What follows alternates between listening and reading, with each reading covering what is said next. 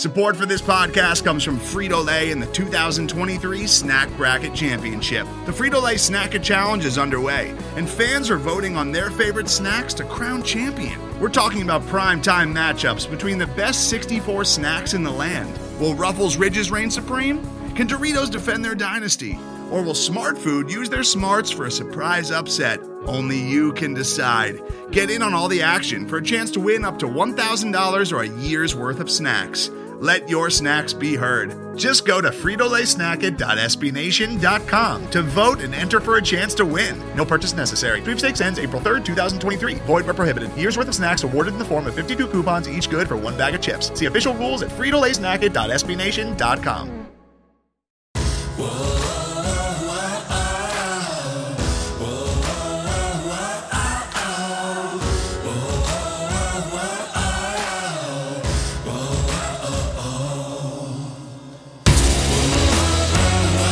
You're listening to the Revenge of the Birds podcast, part of the SB Nation podcast network, all about your Arizona Cardinals.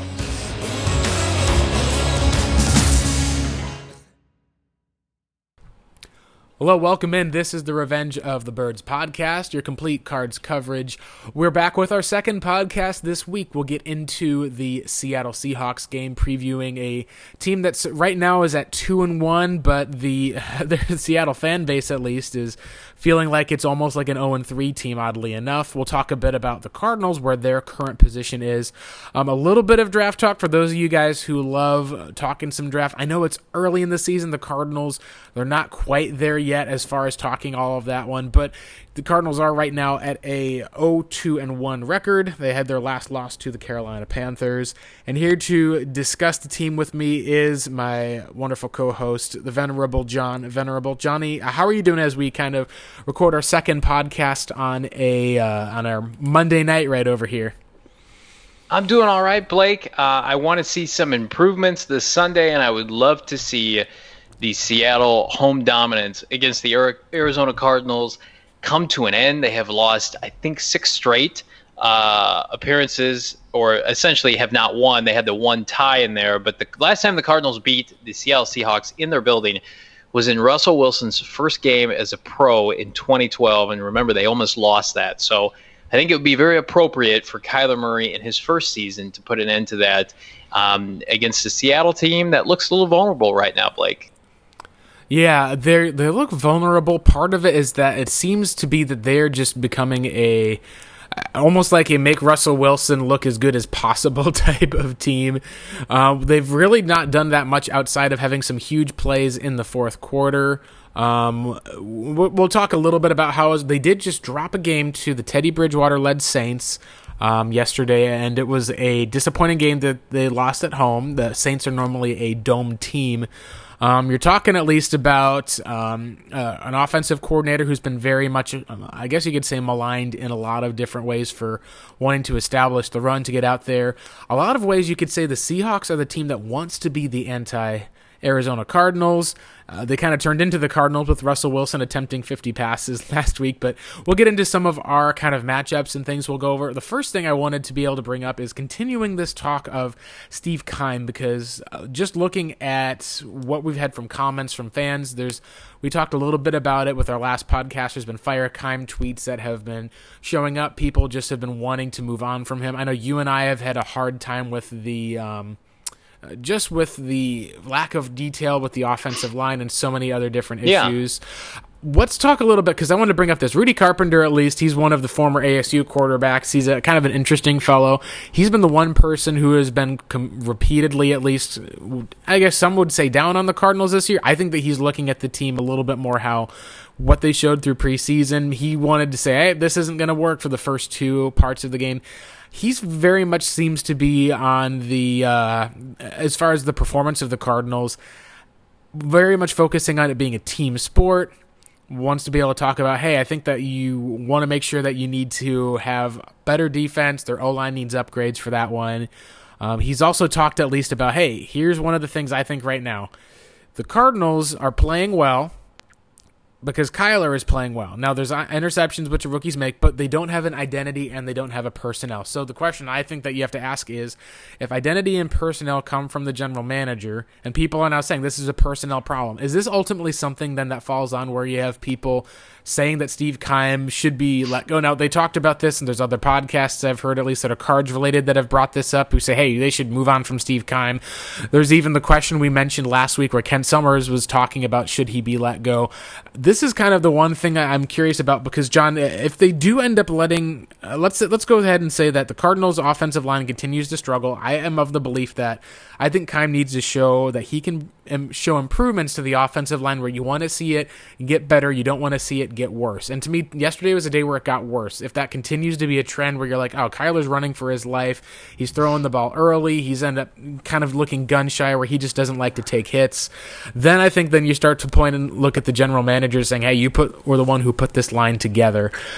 Where do you think, if the Cardinals end up looking with Steve Keim, do you think that this is, one, an area where it's severe enough that they should be talking about moving on from him at least this early? Like, I'm still of the idea of you wait till the end of the season to evaluate and assess. But do you think that this is a spot where if they do decide to move on for that one, why would they end up, like, not to say why would they choose to necessarily keep with Steve Keim? And if they do decide to move on, where would they go? Because I think those are two completely different areas that have a lot of ramifications for the Cardinals.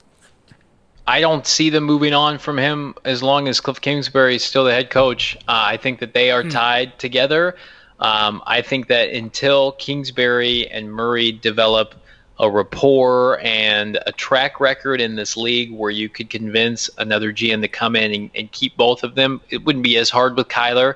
But Kliff might be a hard sell for a lot of free agent GMs, whereas, this is Steve Keim's guy. This is Michael Bidwell's guy. I think they're all in unison. They have a plan. It may not be a good plan, but they have a plan. And so I think it would take a lot for Michael Bidwell. And you heard how defensive he was last year in the end year press conference. And he attributes Steve Keim's success not to draft picks. And maybe that's right, maybe that's wrong, but he looks at the win-loss record since he's taken over. And outside of last year, he really had never had a losing season. I don't really count that 7-8. I guess you can count it, the 7-8-1 year with the tie in 2016. But they went 8-8 in 2017, and then before that, from 2013 to 2015, they were one of the most productive teams in football. They won double-digit games every season. And he pulled off a plethora of good and quality moves over that time.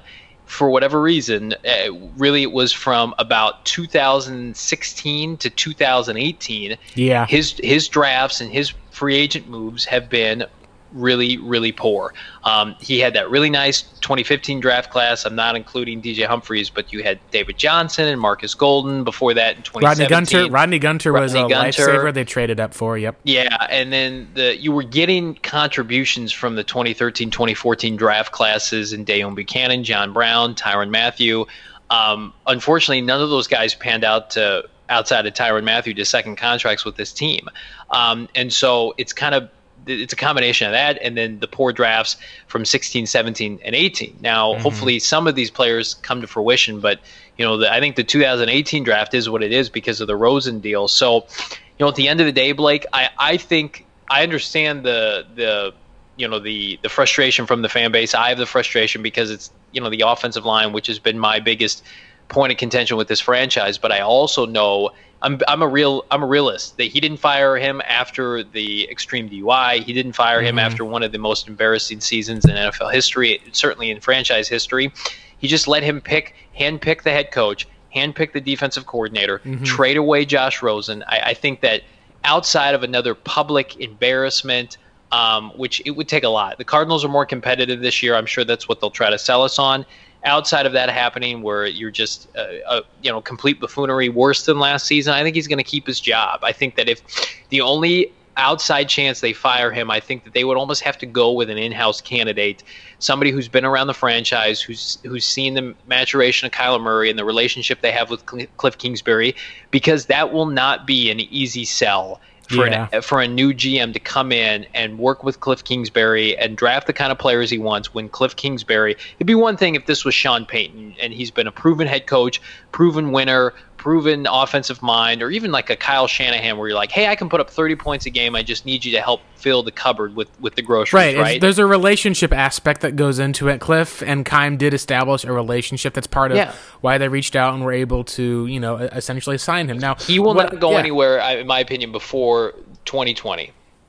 Yeah, and I think that's where I think that you're right on as far as with 2020. It seems like you want to give 2 years. That's kind of what I know with some of the other people, with talking with our site manager, Seth Cox. That's kind of the whole thing that we had asked and talked about, because we were just wondering, hey, is this going to be a clean house, a clean sweep? And then kind of the answer we got back was, well, last time that they waited so long that they weren't able to get their first pick, they wanted to work quickly.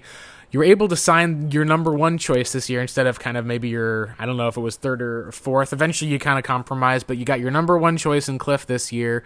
You kind of had a weird aspect for Keim where you had this sudden turnaround of, oh, hey, we're going to be taking Kyler Murray. Wait, what? No, it's kind of now maybe, and Keim even said he was reticent to watch him up until like he eventually was seemingly won over by it.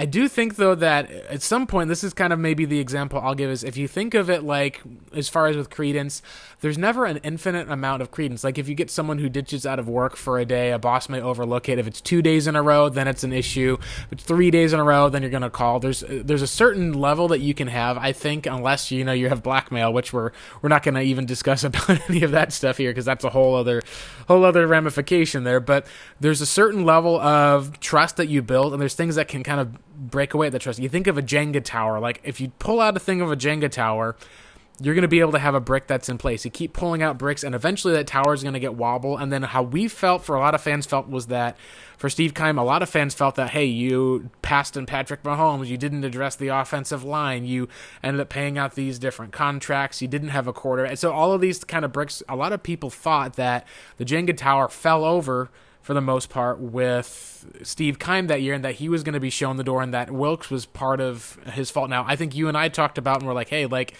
they had interviews, they even came out and were very upfront and said Steve Wilks was not going to change to a 4-3, and then suddenly they changed to a 4-3. We were told that they were going to be adaptable and flexible on offense, and then they just had no game plan with Mike McCoy, so they ended up having to adapt. We believe that Sam Bradford, they had a plan for him and a track, and so a lot of things that they went, there were poor decisions that were made, but it was like, hey, we made the wrong choice, let's go ahead and make the right one. What I think you kind of run into here, at least, is are we going to see a Cardinals team that's going to end up having issues where if they end up, let's say the team, they don't end up hitting the 5 or 6 wins that we're projecting them to, there's improvement that you show, but they kind of are still not there in defense. Is there the case where on one hand, you could either look at it as, did Michael Bidwell and Steve Keim just say, no, we're putting that Jenga tower up together, and then you start taking pieces out again? Or is it a spot where everyone kind of has their own Jenga tower? Because I got to say, there's enough, at least I think, backlash with Steve Keim right now that I could see there being a push against Michael Bidwell. So that's kind of the one thing I'm at right now is there going to be enough? Like if Kyler Murray ends up taking, say, 65, 70 sacks this year, is that going to be maybe one of those straw that breaks the camel's back moments? Because we saw that was the case where the Denver game wasn't the straw that broke the camel's back for Steve Wilks. It was that Lions game where you should have won that game. It was only 17-3. There was nothing that you got out of the team after that Green Bay Packers win. And then you came down to where at that point you're like, oh, he's kind of done. I'm just curious if there's a spot that could break the camel's back, because in my opinion, John, there is kind of another answer, I think, for the Cardinals. And I'll share. I know there's been talk about this. Kent Summers, I know, had a part of a discussion with this, but Steve Keim wasn't totally alone in the hiring of Kliff Kingsbury. We did find out from this past offseason that they promoted Quentin Harris to be the director of pro personnel. He took over for I believe it was, I almost said Sean McDonough, but no, he took over for Terry McDonough, who was in that position previously. He kind of stepped down. That was Steve Keim's essential, I guess you could say, right-hand man after Jason Light left to go to the Bucs. So he gets promoted. Adrian Wilson gets promoted from his director of stuff, at least, into being kind of the director of college scouting. So you've got two guys who are there. Adrian Wilson had a huge hand in the hiring of Kliff Kingsbury. He's got Michael Bidwell's ear. You also have Quentin Harris, who kind of took over the role that Steve Keim had before Keim was the general manager. So what I'm wondering is if you feel like, and this is kind of where maybe this is projecting out a bit, but John, do you think that there's a scenario where the Cardinals feel like they can't totally trust Keim to rebuild the offensive line? could they look at some sort of a compromise where, let's say that you end up saying, all right, you know what, here's the thing. We need to give Kliff 2 years with people who believe in him, maybe even 3 years because of this rookie quarterback contract. Steve Keim has just had a lot of things that we just don't have a lot of faith in. Is it possible that maybe you would see a promotion for Quentin Harris and then the Cardinals for their director of pro personnel go outside the organization, bring in kind of an outside voice, a veteran guy, bring in a couple of their people and scouts, kind of get that breath of fresh air that the organization may need as far as, especially with scouting some of these offensive line or finding some of these things like, hey, you do it this way. We've learned from the past. This is the way you want to do it. But still have overall a person who believes in Kliff Kingsbury and is trusting it. I don't know, because then it also means that you're still then leaving a very important part of the Cardinals to an inexperienced first-time general manager. What are some of your thoughts on that kind of proposed outlook that some people have? The one that I would say, if you wanted to move on from Keim, that would be the one I would almost look at. Yeah, it's a great point, and I think if they were to make a change, that is the change that they would make. That makes all the sense in the world. We talk about promoting from within. Steve Keim was promoted from within. Now, he was a hot commodity and well-respected within the scouting community. I'm not sure. I think Rod Graves was also promoted from within. He was. Yep. He was the vice president of football operations from 97 to 2001. That's how the Cardinals work, baby. That's just how they work, it seems, right? Absolutely. So the last two general managers were promoted from within, and I think that, listen, do I think it's likely? Not at this point, but would it surprise me at the duration of the season that the Cardinals, or even before the season's over, right? And they just say, we're going to make a clean break so we can start the offseason up and running. We're not going to worry about interviews. If we get a tweet or a message comes out from Adam Schefter and says the Cardinals have terminated general manager Steve Keim and have promoted, director of play personnel Quentin Harris to the role, I think that be kind of a wink, wink, nudge, nudge. I don't even know what to call it for the fan base to basically see, like, we're trying to address this. We believe we have a talented guy in-house. It would be reactionary. It would be very reactionary to have it mid-season. Normally, stuff would be like you'd be. Well, I would think it like maybe 2 or 3 games left. No, I don't think it would be mid-season. Interesting. I think it would be. I don't think they would do it after the season because I think that they would. Maybe they would, but I think it would lead the fan base to believe that they're going to go and look for a new GM. But if you do it like 1 or 2 games before the season finale and you just say, hey, we're going to part ways with Steve Keim, we plan on, like, this is exactly what we're doing. We're not doing anything else. We're not going through a GM search. We like who we have, because I think you hit the nail on the head, Blake. They have to continue to support Kliff Kingsbury and, to a lesser extent, Kyler Murray, which I think most people are bought into. And they already had a one-and-done head coach last offseason. I think they feel fortunate. I don't think this is getting talked about enough. So I'm fairly certain that new head coaches this offseason were winless through 2 weeks. I'm not sure about 3 weeks, but I do know that somebody who the Cardinals liked, Adam Gase, looks awful, and his body language is terrible. Say what you want about they liked him up until that interview, it seems like. Yeah, right? Absolutely. Say what you want about Kliff Kingsbury. He's won over this franchise, this front office.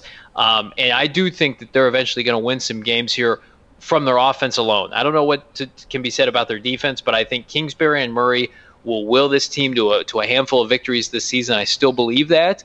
But I know that they're going to give him every opportunity to succeed, because I think they know that they have, from an offensive standpoint, from a schematic standpoint, a special human being. And then I think that he and Kyler just have that kind of relationship, and you don't want to disrupt that. I think you give Kingsbury a minimum 3 years to get this remedied with a couple solid off seasons.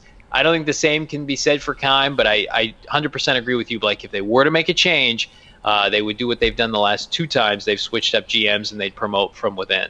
Yeah, it's just the one I looked at as far as the best example. That match made me think of the Raiders last year with Reggie McKenzie. I believe they had 3 wins, I think, at the time or so, like 2 or 3 wins. And it was December 10th, so it was a couple weeks before. They ended up finally bringing in, I believe, Mike Mayock, who was A friend, that was something that you were kind of anticipating. I think that right now for the Cardinals, there's not any type of inclination that that's going to be there. The reason why it's on the docket, as we've talked about, is as soon as the Cardinals start going south and as soon as you see those 8 sacks that were listed on the stat sheet, probably still closer to 4 or 5, but that's still 4 or 5 sacks right now has kind of been the pattern for this team every game, and then that's 4 or 5 sacks that are not on Kyler. So you're going to be talking about over the span of a 16-game season, at least hitting that 60 sack mark. That is just so much for the most part.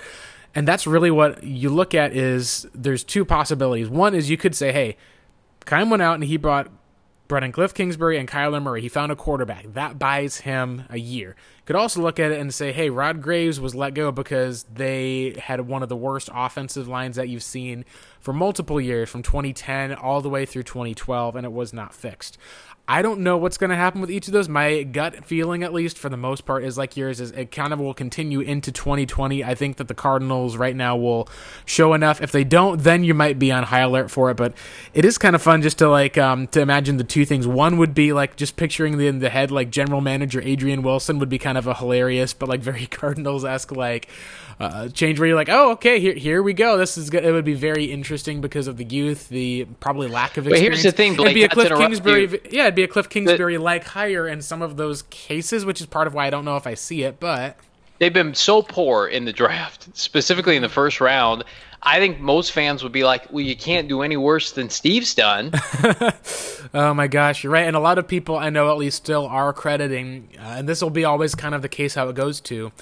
If Kyler Murray plays well, people would credit that to Kliff Kingsbury. If Josh Rosen played well, then people would credit that to Steve Keim. And that's like an unfortunate truth. Similar to when Keim took over and the majority of his productive players that were on the team, of course, were drafted by Rod Graves. Same deal. Exactly. Like we were like, hey, it's Calais, so it's these guys. And then the first draft class in 2013, they just had issues. It was the same type of case. A lot of times it is a case of where you do have to give some credit to what Keim has at least done for the most part. I think that I agree with you. It's a question of, are you going to grade in as the whole? How much does the Keim and Kliff experiment make up? Because if more of these comments like Rudy Carpenter made about, hey, this team, Kyler and Kliff are looking good, and everyone else not so much, and like we even talked about in our last podcast, Vance Joseph was Steve Keim's hand-picked guy. If you get to the end of the year and you're still struggling to cover tight ends and you're still not seeing as much progress despite Patrick Peterson coming back, that's going to be something that will reflect probably on him. And I do think that what we'll have to find out is we don't know how much the perception and the turmoil that people would perceive for the Cardinals of, hey, we fired our head coach, we kept the GM, hey, we let go of the GM. I think, at least for me, as long as the Cardinals feel that they are able to get whatever the best case is, keep going until they find their guy or someone that they at least believe in, I think that's fine. If that's Steve Keim, I think that's great. Hopefully he'll be able to draft and to be able to prove us wrong in that aspect. Let's shift a little bit into just talking about a little bit around the league, just from what we're seeing. You mentioned with head coaches, John, what's interesting this year, and this is kind of a stat I was even going to bring up before we got in, there's new head coaches this year who are brand new first-time NFL head coaches are in Cincinnati, they're in Miami, they're in Denver. And that's basically it as far as for first time. There's a couple of first-year NFL head coaches. You're talking about Bruce Arians in Tampa. You're talking about Freddie Kitchens full-time in Cleveland. He did have head coaching experience in interim last year. I think you have to count that, especially when we've seen what Bruce Arians was able to do in the interim. Yep. And then you're also talking about Adam Gase with the Jets. So far, all of the brand new head coaches right now, outside of Freddie Kitchens and Bruce Arians, who were both interim head coaches at one point or a previous head coach, none of them have wins. Denver's 0-3, Arizona's 0-2, Miami is 0-3, Cincinnati is 0-3, and the New York Jets are 0-3. So new head coaches are really struggling this year. Now, what's interesting... Outside of Green Bay, yep. Outside of Green Bay. Oh, yeah, you're right. That's right. Matt LaFleur, you were correct. Matt LaFleur is the one exception you have with the 3-0 Green Bay Packers. A lot of that, what's really fascinating here is that they kept their current defensive coordinator, Mike Pettin, didn't make him the head coach. Instead, they made Matt LaFleur their head coach. They kind of copied the model of, we're going to make sure that our play caller is our head coach just so that no one can kind of steal him away. As a result, Pettin may have his pick of some of those first round, some of those open jobs that are going to be there next year. Also kind of around the league, what's interesting is you're starting to see kind of about, I want to say... 3, 4, 5, probably about 8 or so I would call good teams. Maybe you could even say like closer to great teams. You're seeing that with the New England Patriots as usual. You're seeing the Kansas City Chiefs there, the Packers, as we've mentioned. You're also seeing a couple of surprises at undefeated teams. The Detroit Lions are undefeated. Technically, they have a tie to the Arizona Cardinals, which it's fascinating because they've won 2 in a row, look like a different team. It kind of, through 3 weeks in, makes the Cardinals' 2 plays look more impressive, which is why the Panthers game against a backup quarterback was such a letdown, unfortunately. But you have the Rams still at 3-0. A few surprise teams. The Dallas Cowboys look like an offensive juggernaut right now. They've got a new play caller for Dak Prescott. They're kind of on the model of what you hope the Cardinals will be able to do, with a lot of investment on the offensive line, using the rookie quarterback contract, having some guys to pay. And you also have the San Francisco 49ers at 3-0 as well. So you're looking at a lot of strong play within the NFC West division right now. I know Buffalo has 3 wins for the most part, but John, what were some of your thoughts, at least just looking around the league, particularly at the 2 NFC West teams that are 3-0, the Niners and the Rams? Are you buying those 3-0 starts by both teams, or are you out on the Niners or the Rams, or on both? I am on both of them being postseason teams. I don't think either one will go particularly far. I think the Rams are less talented than they were a season ago. I still think that McVay, too good a coach not to get them at right around 10, 11 wins. I think that's going to be good enough to win the division, assuming Seattle doesn't go crazy over the next 2 months. I also think, Jared Goff has kind of tempered off after that primetime game against Mahomes. I think I saw that he's since winning that game against Kansas City, I think it was on Monday Night Football or Sunday Night Football, he's got 11 picks and 11 touchdowns, and didn't play particularly well in the Super Bowl. Now, he played fine in the postseason, but you're going to see that he's going to have to increase, his productivity, especially after they've paid him. And I'd love to see that roster start to erode because of that contract. But I do think they get in. And same with San Francisco. San Francisco's got a cake schedule. They play like the Cardinals, a lot of backup quarterbacks. But like we talked about in our previous podcast, they have been accumulating talent for a while. Since those Harbaugh days, they haven't hit on everybody. They've had some significant misses. Solomon Thomas doesn't look like a great player. Josh Garnett, they've missed on some players. But when you pick in the top 5 seemingly every season, you're going to hit on a handful of guys. They took Mike McGlinchey, who I liked last year, and they've got some consistent quarterback play. And Kyle Shanahan is a strong enough offensive mind where they can put up 25 plus points a game. But now the real difference is I think they've got one of the most underrated defensive units in the NFL just based on talent. I don't think schematically they're great. They kept their coordinator from a year ago, but looking at some of the players that they've added, so they went from having no pass rush last year to adding D Ford and Nick Bosa. Both of those guys I would assume are going to be consistent edge threats for them, 10 plus sack a season kind of guys.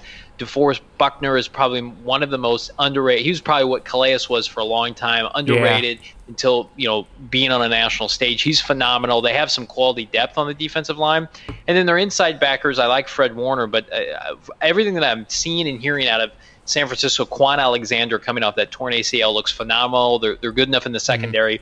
I just think they have a lot of talent, and at the end of the day, in a deep end with their schedule, I think they get to roughly 9-ish wins, and I think that's going to be good enough for a wild card spot.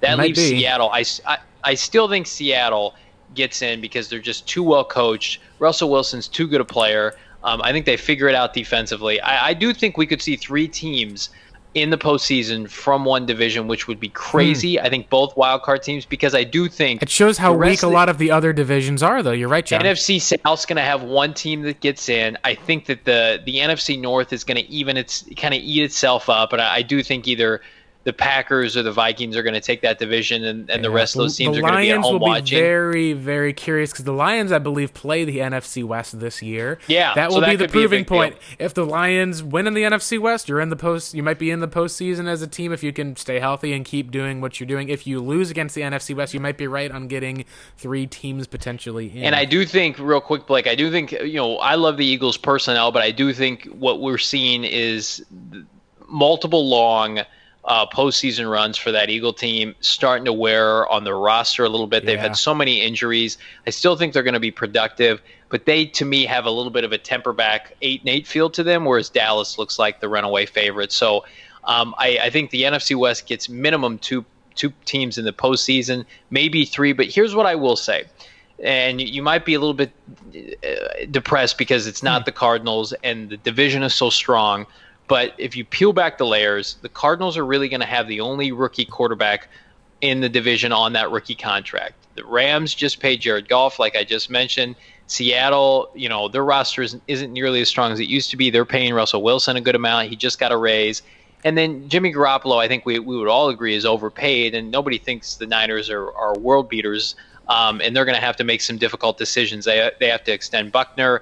I think they have to extend. I'm trying to think who else that they have to keep up front. Kittle's going to get a contract extension. Yep. So they're going to have to make some decisions. The Cardinals are in a position, not this year and probably not next year, unless things turn around quickly, where they're going to be the team that can use Kyler Murray's contract to their advantage. We talk about it all the time. And if they that's why the Keim role is so fascinating to me and nauseating for the rest of you, because it could potentially be he could have a smorgasbord of picks and draft capital and free agent money to spend and manipulate however he wants, because Murray is so cheap right now, and the Cardinals really have to take advantage of that, like the Rams did with Goff early on, and like the Seahawks did with Russell Wilson. Those were when the teams were at their best. And for the Cardinals, I hope the roster, Blake, and I'd love to get your opinion on this, isn't too far gone to do a flip in 1 or 2 off seasons, because right now the current state of it, I mean, they just need so much.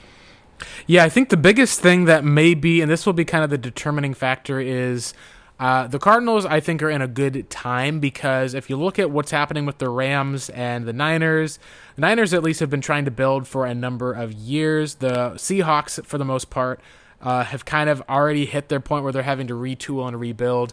This seems like it might be the wall type of season, just because at least the way their fans have been reacting, it seems to be a bit extreme. I still feel like they have enough tenacity, but it is interesting to notice what's happening with the point total and kind of what's been the swing, because a lot of people I know are not buying the Niners this year. I think that I'm buying their defense. Where they're not buying is the offense. Against the Steelers, and I believe it was yesterday's game, they turned the ball over 5 times. They had basically fumbles, interceptions. That was the case.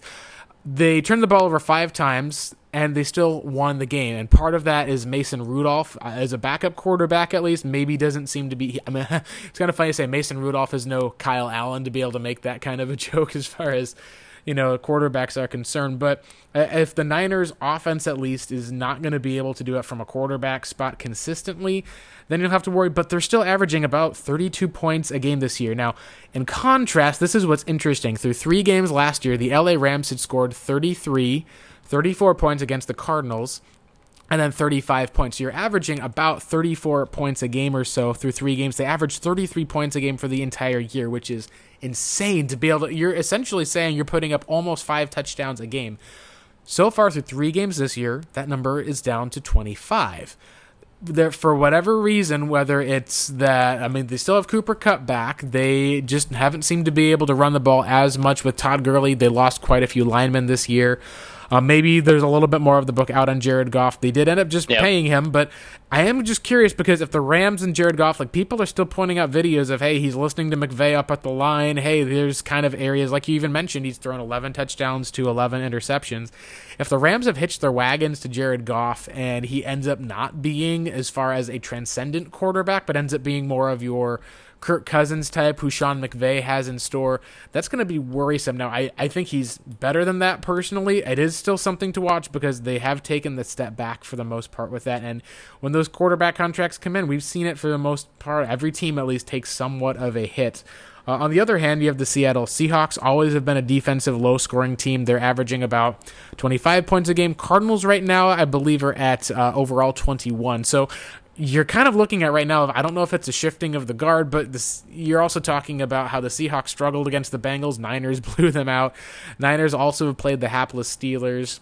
And even just this the last week, as far as their other game of the year, they played the Buccaneers, and Jameis had thrown multiple interceptions in that game. The Buccaneers, for the most part, just don't seem like they have it yet with Arians. So just looking around the division, there's opportunity, I feel, for Arizona if they, over the next few years, can build up their team, because each of these other teams that are there are going to be strapped as far as be able to build and have some of the resources. Cardinals are going to be able to spend. Hopefully people will want to play with Kyler Murray. You'll have to just make sure you get your ducks in a row. I don't know how you feel about that, John, but it does feel like to me that because of where things are right now in the NFC West, if you can time it where Cardinals have their rise at the same time that the Niners are having to kind of end up figuring out with, if their quarterback isn't figured out, now maybe this is kind of the rise of the Niners and the Cardinals just don't have the resources on defense. That's my one concern, but the Rams, at least for the most part, seem to be a team that right now is on the beginning potentially of a decline. They just haven't looked overall as good. They needed a lot of help to beat a Browns team that was missing their top two corners and essentially blitzed them all night on Monday Night Football. Yeah, or I should say Sunday Night Football. Andrew Whitworth is likely on his last leg. That team last year was loaded. That was the best team personnel-wise in the league. They've also been one of the healthiest teams in the NFL since Sean McVay took over. And we'll see that's not a sustainable thing. They have not had a plethora of injuries derail them like other contenders. And I also think not the jury's out on McVay. I think they're always going to be productive offensively, but we've got 2.5 seasons now of game film of him and Jared Goff. And I think that at the end of the day, if you're able to pressure Jared, I think that you can turn him into a pedestrian quarterback. I still think he's great. And I love the way that they're, set up for success down the road with him. I think they're always going to be competitive, but they were worldly last year. They were fantastic. A juggernaut, clearly one of the best teams in the football. I think they just go back to, I look at a lot of those middling years with Drew Brees and Sean Payton where the personnel was just okay, but they were paying Brees big time money and they were going, I think they had 3 straight years of 7-9. I could see something similar for the Rams. I think that continually the biggest threat for the Cardinals will always be Seattle because Russell Wilson's a first ballot Hall of Famer and Pete Carroll gets the most out of his guys. They haven't they have only missed the playoffs once since those two have been together, and it was by 1 game.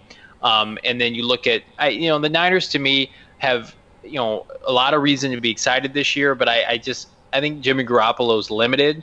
I think he's more of a combination of like a Kirk Cousins and an Andy Dalton where he's got a little bit more mobility, but at the end of the day, it's just not explosive enough. I think he makes too many mistakes, throws too many interceptions. So, again, you're not in a division with the Patriots or with the Chiefs now or even somebody like Deshaun Watson with Houston. I mean, Russell's over 30 now. You have an opportunity to really lay the foundation through smart drafting and bringing in a couple key free agents where you could be the talk of the NFC. You can be the talk of the league if you hit on some players and continue with, the development of Kyler Murray. But if you try, I've been a big advocate in bringing in Trent Williams because I saw this coming from the offensive line. Yeah. And I'm not suggesting giving up your first round pick for him at 31 years old. Or if even you can get him, he may not even be available for the most part. And it's probably all hearsay, but that's the kind of move where it's like, how can we mask our deficiencies now with a band-aid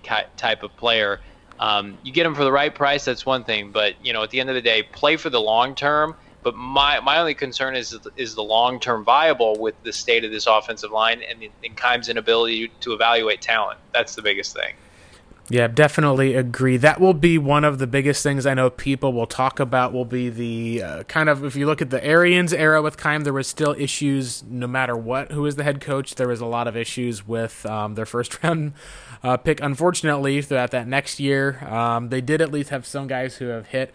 I want to shift at least a little bit into that draft talk. I got a question from @row_boys at least, and this is a good one at least for the most part, where he says, I know how bad the line is, but let's say we end up with round 1 and a 5 to 10 pick, and you got a guy like Jerry Jeudy on the board. Do you take him or you take an offensive line? Now, to check on this real quick, we have to go to, obviously, the place that everyone loves to go through in tankathon.com, which is a website that tracks what the NFL draft order is for 2020. Just make me aware of this website, too. I'm pulling it up now for the first time, like all all of you probably are.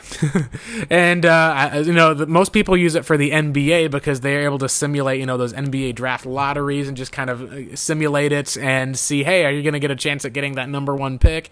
For so far this year, the Cardinals right now are picking 7th. Now, it's still early, obviously. We've seen, if you wanted to talk about kind of projecting in advance, the Cardinals had a top 10 pick when they had a 2-4 record in 2013. They finished the season at 10-6 ultimately.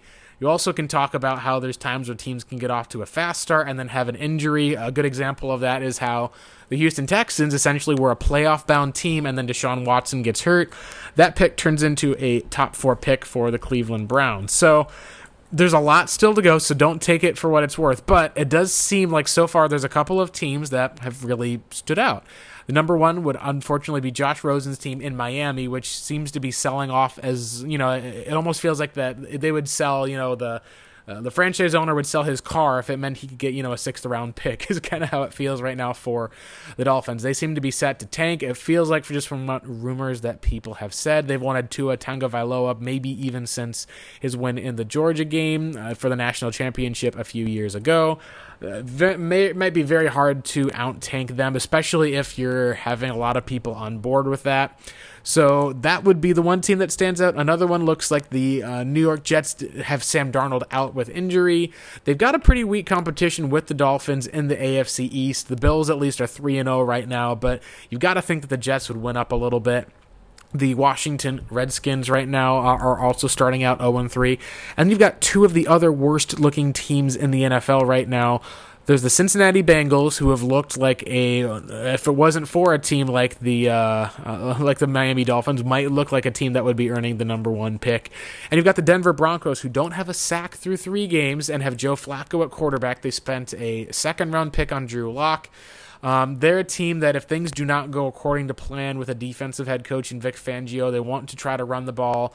But what we've seen with Joe Flacco, it really ends up being kind of a case where teams like the Ravens decided they were ready to move on. So I don't think it's going to be a bounce-back year for him. And then you've got the Cardinals currently ahead of the Cleveland Browns, Jacksonville Jaguars, who seem to have found something with Minshew Mania, I think, at least, for all of that's going on.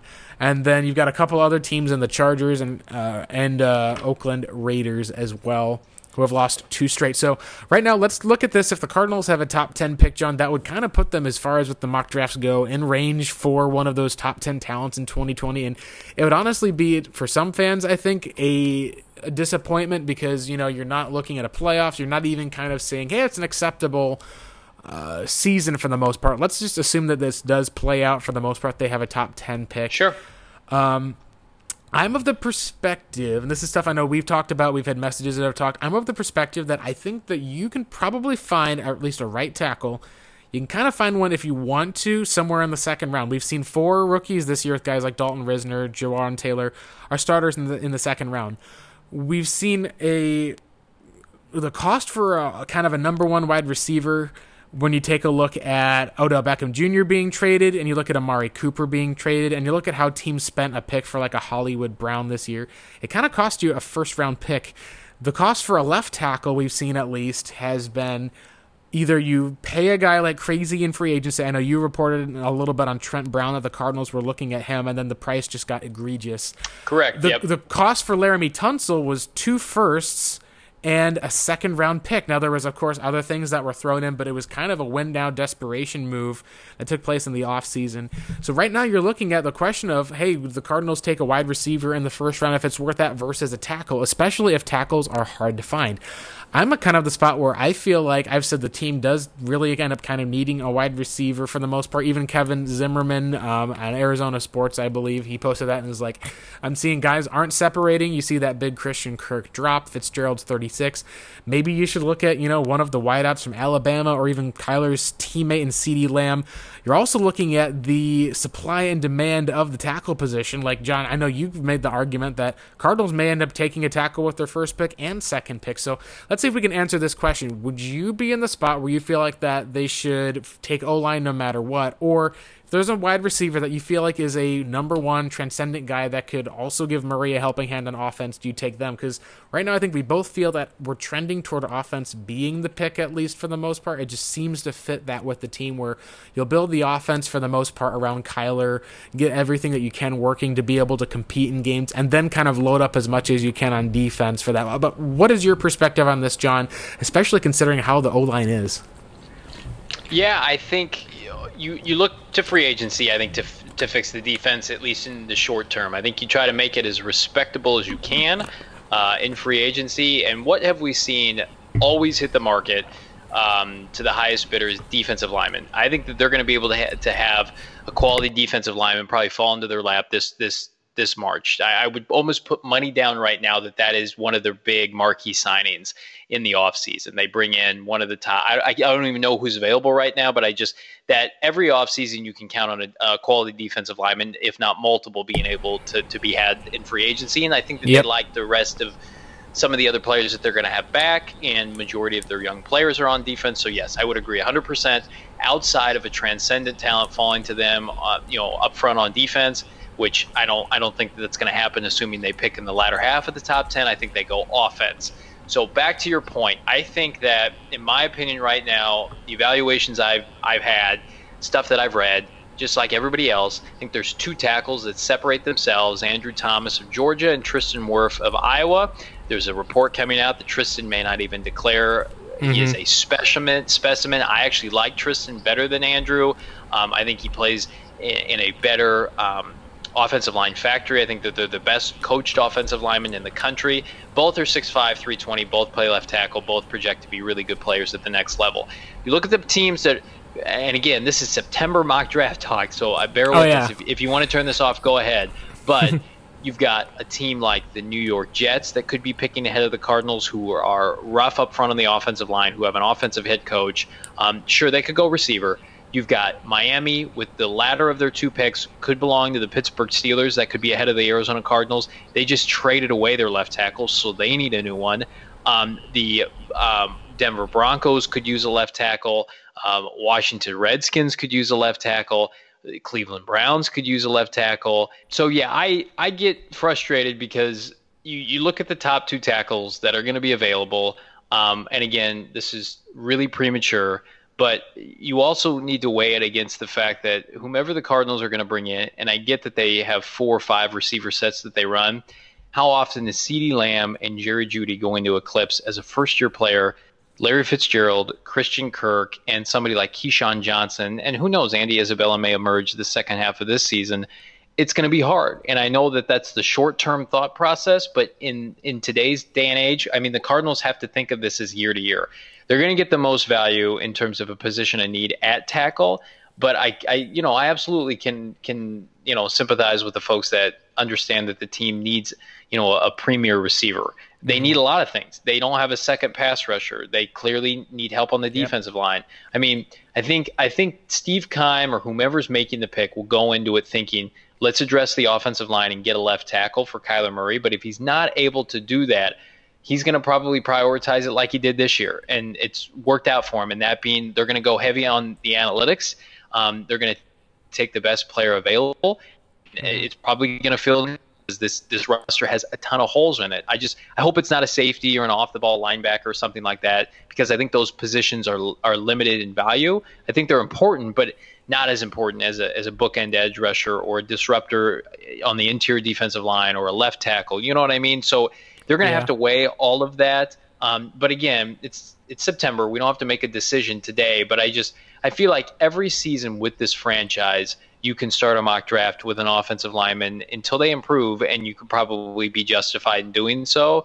But again, it's not so much trying to force the pick to be a tackle or a guard or wherever they pick. Mm-hmm. It's at the tail end of the first round, early in the second round, there are always guys available. They fall for whatever reason, especially on the interior. A lot of really good players in the NFL, specifically guards and centers, go in that sweet spot of around 33 to 75. The Cardinals haven't taken advantage of that. They've gone heavy on corner, defensive back, Budda Baker, Byron Murphy, historically have gone maybe outside linebacker, Marcus Golden, I think Darrell Washington was a second-round pick. I mean, they've gone heavy with certain kinds of players. They just have never really, I think, outside of Deuce Latui, have not gone offensive lineman in the second round. I think that was 2006, the Matt Leinart draft. So that's where my frustration is. I would love to see them get a plug-and-play guard because, again, you look at the offensive line, they need everything. So it's easy to go and pinpoint, we could take this here and this here. But, at the end of the day,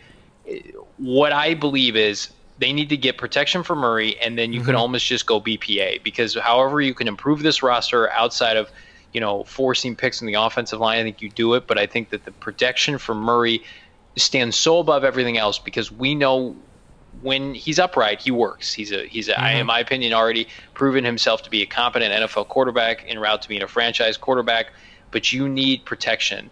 And I think he can throw receivers open too. And unlike offensive line, you can find capable pass catchers like a Keyshawn Johnson later in the draft. Outside of the first couple rounds for the offensive line, it dries up real quick outside of some outliers. So it's early, but man, I would just be even more devastated than I was this year when they didn't take one early on.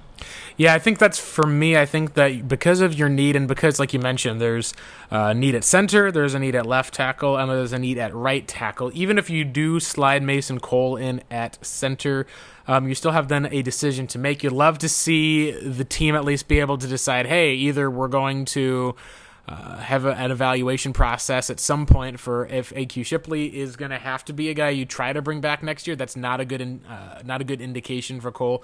Your hope would be that you don't have to worry about that, and then you can focus on other spots. I think the interesting one for me is like when you're looking at the number of snaps, there is technically a spot that could open up. It would be taking over for I believe it's this is going to drive me crazy. It'd be taking over for Damiere Byrd because the team does kind of need an outside receiver for the most part, and we have seen a reliable deep threat is something that Kyler Murray does need. So that's the one argument that would be interesting is, if you wanted to say, hey, what about a CeeDee Lamb type of player who, would line up outside, makes the contested catches, and has a rapport that we've seen with Murray would make sense. I think that the biggest question for me, at least between Judy or even Henry Ruggs, has gotten a lot of love. He's kind of like a Hollywood 2.0. We've seen the production. You want to try to find a guy who fits with your quarterback, but ultimately what I want is for the Cardinals to go into this offseason with as much cap room as they're going to have for quite a while. They don't have that dead money on the books anymore. I want them to try to address as many of those needs possible so that when the draft comes, I feel like that they can just take the best possible player. If that's a franchise left tackle, fantastic. If that's going to be a pass rusher, fantastic. If they even feel like that's the case where they get a guy like Grant Delpit, who a lot of people are looking at out of LSU, and you'd be like, oh gosh, they're taking a DB. That's very Cardinals. Hey, if they've addressed their other needs throughout the offseason, then I think you're fine. Now, I do think the two ones that stand out again are going to be the offensive tackle because of the demand that is in case, and the demand that there is for wide receivers, I think, are the top two that look up. But I do think that there is a case, John, that one of these guys may fall. You're talking about right now, we don't know where all the things are going to go with the quarterbacks. Usually there's always 2 or 3 who go. We've seen 3 that went in the top 15 last year. We saw 4 that went in the top 10 the season before. You're looking at guys like the Tua, the Herberts of the world, even a guy like a Joe Burrow is starting to rise up. We'll see if there's another guy who emerges late in the process. At this time last year, no one was talking about Kyler Murray at all. He went on to win the Heisman ultimately and then become the number 1 overall pick, and it shows you how little we know. There's also guys like Chase Young is looking like a stud at Ohio State, and then there's the running back Jonathan Taylor. There's always a running back that seems to somehow go in the top 10 picks every other year or so. And then you've got those kind of 3 wide receivers in Judy, Ruggs, and CeeDee Lamb. So if the Cardinals end up with a top 10 pick, even if they end up slightly outside the top 10, there's enough other needs that the team has that you're going to see an offensive tackle or a wide receiver potentially could slip or potentially not be there. So it's so early in the process. I think right now what we want to see, John, and this is what I want, is the Cardinals to be aggressive. Even if they end up trading a pick, if they can lock down a position for the most part, and then that way they can use their number 1 to just add a difference maker to the team. That's all I think that I want for the most part. All right, let's go and finish up and wrap up for tonight. We're going to go ahead and just do our preview for the Seahawks game. So far, John, the Seahawks have been averaging about 25 points a game. The Cardinals have been giving up 29 points a game. It's kind of interesting because I know when we talked with our Seahawks guy and Mookie, at least, he talked about how the Seahawks' biggest issue they had was outside of Clowney now, getting to the passer. They also love to play a lot of linebackers, kind of similar to the Panthers, and their secondary is not the Legion of Boom that it once was. I'm curious, John, what are some of your thoughts on how the Cardinals match up? What are areas of good that are good for the Cardinals, and what are areas of concern? I think this is going to be a game where the Cardinals are going to have some opportunities to sustain drives. The New Orleans Saints, granted, they have one of the best offensive lines in all of football, but and a heck of a running back. Their back's up against the wall with a Teddy Bridgewater quarterback. I mean, Alvin Kamara was very effective. I think he had roughly 150 total yards receiving and rushing combined, 2 touchdowns, very efficient. But then they were also aided by a special teams touchdown. They built a big lead, 27-7 over Seattle, and Seattle does what they do. They rallied back and almost won, ended up losing 33-27. I think the Cardinals are going to be competitive in this game because I think that Seattle, outside of Russell Wilson, if they can somehow contain him, which is going to be brutal. Him for and this then defense. They've got 2 really good wide receivers. Well, 2 at least good wide receivers. One all around, one in terms of being the rookie so far. That's the biggest thing I think you want to look at too. DK Metcalf and Tyler Lockett are going to present problems, but I think it's more going to be a priority of trying to play a better game than they did a week ago. And I think Chris Carson, who really kind of fumbled the game away for them, I think they're going to be motivated to get him yards against this vulnerable Cardinal defense. Now, I do think the Cardinals are motivated to come out and play well. So I think it could be a low-scoring game early on. I just think personnel-wise, Seattle just has too many good players up and down the roster, similar to Carolina. But I do think it's going to be close throughout the duration of the game. I don't think it's going to be a blowout. I thought that last week, but what do I know? I think the Cardinals match up well with the defensive backs for Seattle. I think you can separate against this team. You saw Andy Dalton pick apart this secondary. Right. So again, I think there are points to be had. And like you mentioned, if they're struggling to rush the passer, that bodes well for a Cardinal team right now that's struggling to block anybody up front. If Murray can settle down and play his game, the game he played throughout the first 2 games, they're going to be in this game. But I think Russell Wilson makes too many plays. I think that you're going to have to beat him week in and week out. You have to be the aggressor. You have to rush the passer. You have to be in his face. And the Cardinals, even with their best teams, weren't able to do that consistently. Yeah. So I think that the Cardinals end up losing this game, something to the effect of 27-20 or 21. But I do think they make it competitive, and I think that the defense plays better, but they just don't have the horses, Blake. And I can't see the Seahawks losing 2 in a row.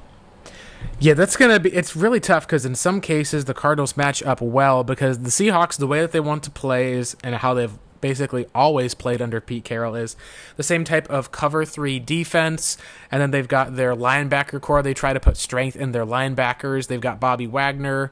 You're looking also at KJ Wright, still with the team. He re-signed with them. You got Michael Kendricks as well, which, he's got whatever that is financially going on, I guess is the case, but they got him. So they've got their strength is in their linebacker core, and then they believe in trying to rush the passer and get some interior rushing. Now, they do at least not have, right now I believe, they have on IR, they've got Kalen Reed, and then also I believe they have there's another Alabama guy. They have Jaron Reed. That's the other one that they have. He's the one who's suspended, at least for the most part. He's been suspended and will not be playing against the Cardinals, at least to my knowledge. So you're talking then about a front defensive line that really just has Jadeveon Clowney, so it's going to be interesting how they'll match up with him. It's going to be up to Humphreys for the most part, I believe, with his game, how it'll go. Or if it's going to be on the right-hand side, then you're going to have that be a question. Is this going to be a spot where the Cardinals are able to, get the ball out quick, or you're going to be able to get some deep shots, or you're going to get Murray on bootlegs? I think the best advantage for the Cardinals is if the Seahawks want to run 3 linebackers and the Cardinals run 4 wide receivers, the Seahawks are either going to have to match up a linebacker on a wide receiver, which will be a mismatch, or they're going to have to essentially play 4 corners, which they don't want to do. Like they're very stubborn in terms of they won't want to do that. And they're going to get down into some corners who really are not really NFL caliber, unfortunately, as far as after Trey Flowers and Shaquille Griffin. They just don't have other. They even have Jamar Taylor, who is the former Cardinals corner, is like on their team. So I think in that sense, it does match up in some cases for the Cardinals of being able to find mismatches. But you're right, it is kind of similar to the Carolina game in that while they don't have the same front seven, I do at least have doubts. And on the offensive side, you're talking about a team that still hasn't been able to defend the tight end and also has had 2 very good deep threat weapons in Tyler Lockett and also a huge deep threat weapon who can make contested catches it's escaping me at least for that one here. But, DK Metcalf, of course. So I do think that this is a game of the Cardinals. I don't think that Seattle's going to get off to as good of a start as they want. I think that it's going to come down to the play of Terrell Suggs and if they'll be able to stop Seattle's play-action plays to Nick Vannett and Will Dissly. The Cardinals at least were burned in the past by former Seattle tight ends for touchdowns. I do think that that's a trend that continues. I've got Seattle winning 24-21. I think the Cardinals match up well enough that they'll be able to put up 21 points.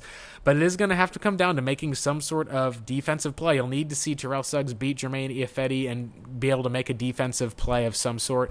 We know that Russell Wilson doesn't like to make mistakes all that often, so maybe you force a fumble. But unless they can be able to kind of play a almost truly complete game and then also be able to hold up in the end to stop the Russell Wilson fourth quarter magic, I think you'd have to hope that the best chance for the Cardinals is that this turns into a slugfest where the Cardinals are, they're not able to, for whatever reason, get pressure on Kyler. They're able to continually go deep and burn them, where it kind of turns into the Panthers shootout like we thought it was, and then you'll hope that the Cardinals can make enough defensive plays, because I'm with you, John. I've got the Cardinals taking a loss in this one. Now, if they do come back with a win, then I think we'll be able to really put a testament to the Cardinals really just wanting a win, the Seahawks being a team that looks like it's in collapse. That will be the narrative, at least, if the Cardinals pull out a win. Yeah. What do you think, at least, if the Cardinals, let's say the Cardinals do end up going and pulling out a W in this one, what do you think will be some of the reasons why you think we may be wrong here? It has to be because Murray played out of his mind. I can't see this defense forcing the kind of turnovers necessary or the kind of pressure you need to get Russell Wilson out of the game outside of Russell Wilson injury. It has to be on Murray, where he has the ability to match Wilson score for score, and put together the kind of game that you want from the first overall pick, and he puts his team on his back, and the offensive line steps up, and they allow less than 3 sacks, and they're controlling the line of scrimmage. They're run blocking well for David Johnson. You're putting together slow, methodical drives, and I get that's not Kingsbury's mojo, but maybe you have to go a little bit more toward that, at least in the short term, to kind of get this offense right in terms of pass protection and slow things down. I thought David looked good running downhill when he had opportunities against Carolina. There were creases to be had, but you had the big holding penalty on A.Q. Shipley. But I think that's the kind of game the Cardinals will have to play to win it. I don't think that they can match score for score with Seattle unless Seattle consistently turns the ball over. It's a recipe for disaster. But you mentioned it, Blake.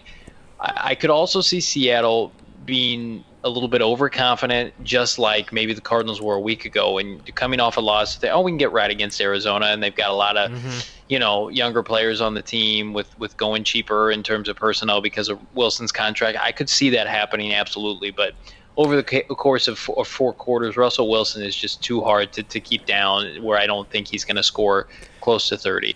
Yeah, you look at the you can hold them under 30, I guess. You look at the Seahawks against the Saints last week. Saints did get a block, I believe, on a field goal, a big special teams play. Michael Dixon has struggled this year. Cardinals, I'm very curious if they'll have Andy Lee for this game. We're recording this on a Monday night. We haven't had an injury update to that yet. Cardinals may have to bring in another puncher, which stings because he's a weapon, and Michael Dixon this year has not been as consistent as he was, almost an automatic down within the 10 kind of guy last year for the Hawks. But look at how that score trended. It was 7-7 in the first quarter.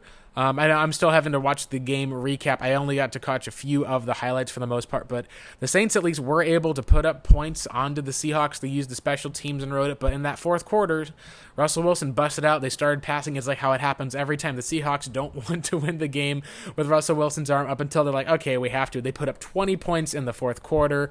Some big plays. They did not end up coming away with enough for the win. So maybe you catch the Seahawks sleeping for the most part, and you can pull out a similar win for the team. But John, I'm kind of with you after the performance this week, kind of with the Cardinals exposing it. Unless they can put together a complete game, I think that this is just going to be a little bit too much of a mismatch. But hey, I can totally see where I could be wrong on all of that. And then I think that we'll be going in here looking at Week 5, which will be a game against the Bengals that, in that sense, at least for the most part, will probably feel mostly like a must-win, because if you start slipping into 0-6, 0-7, and then Patrick Peterson comes back, but the schedule gets tougher, a lot of fans, I think, are going to start to really start wondering at least about the team and the direction for the most part. And even if you do end up only getting one win of the next two, I think it's going to be a tough sell for a lot of fans to want to buy into this team, just because even if Kyler does play well, ultimately winning football is what fans want.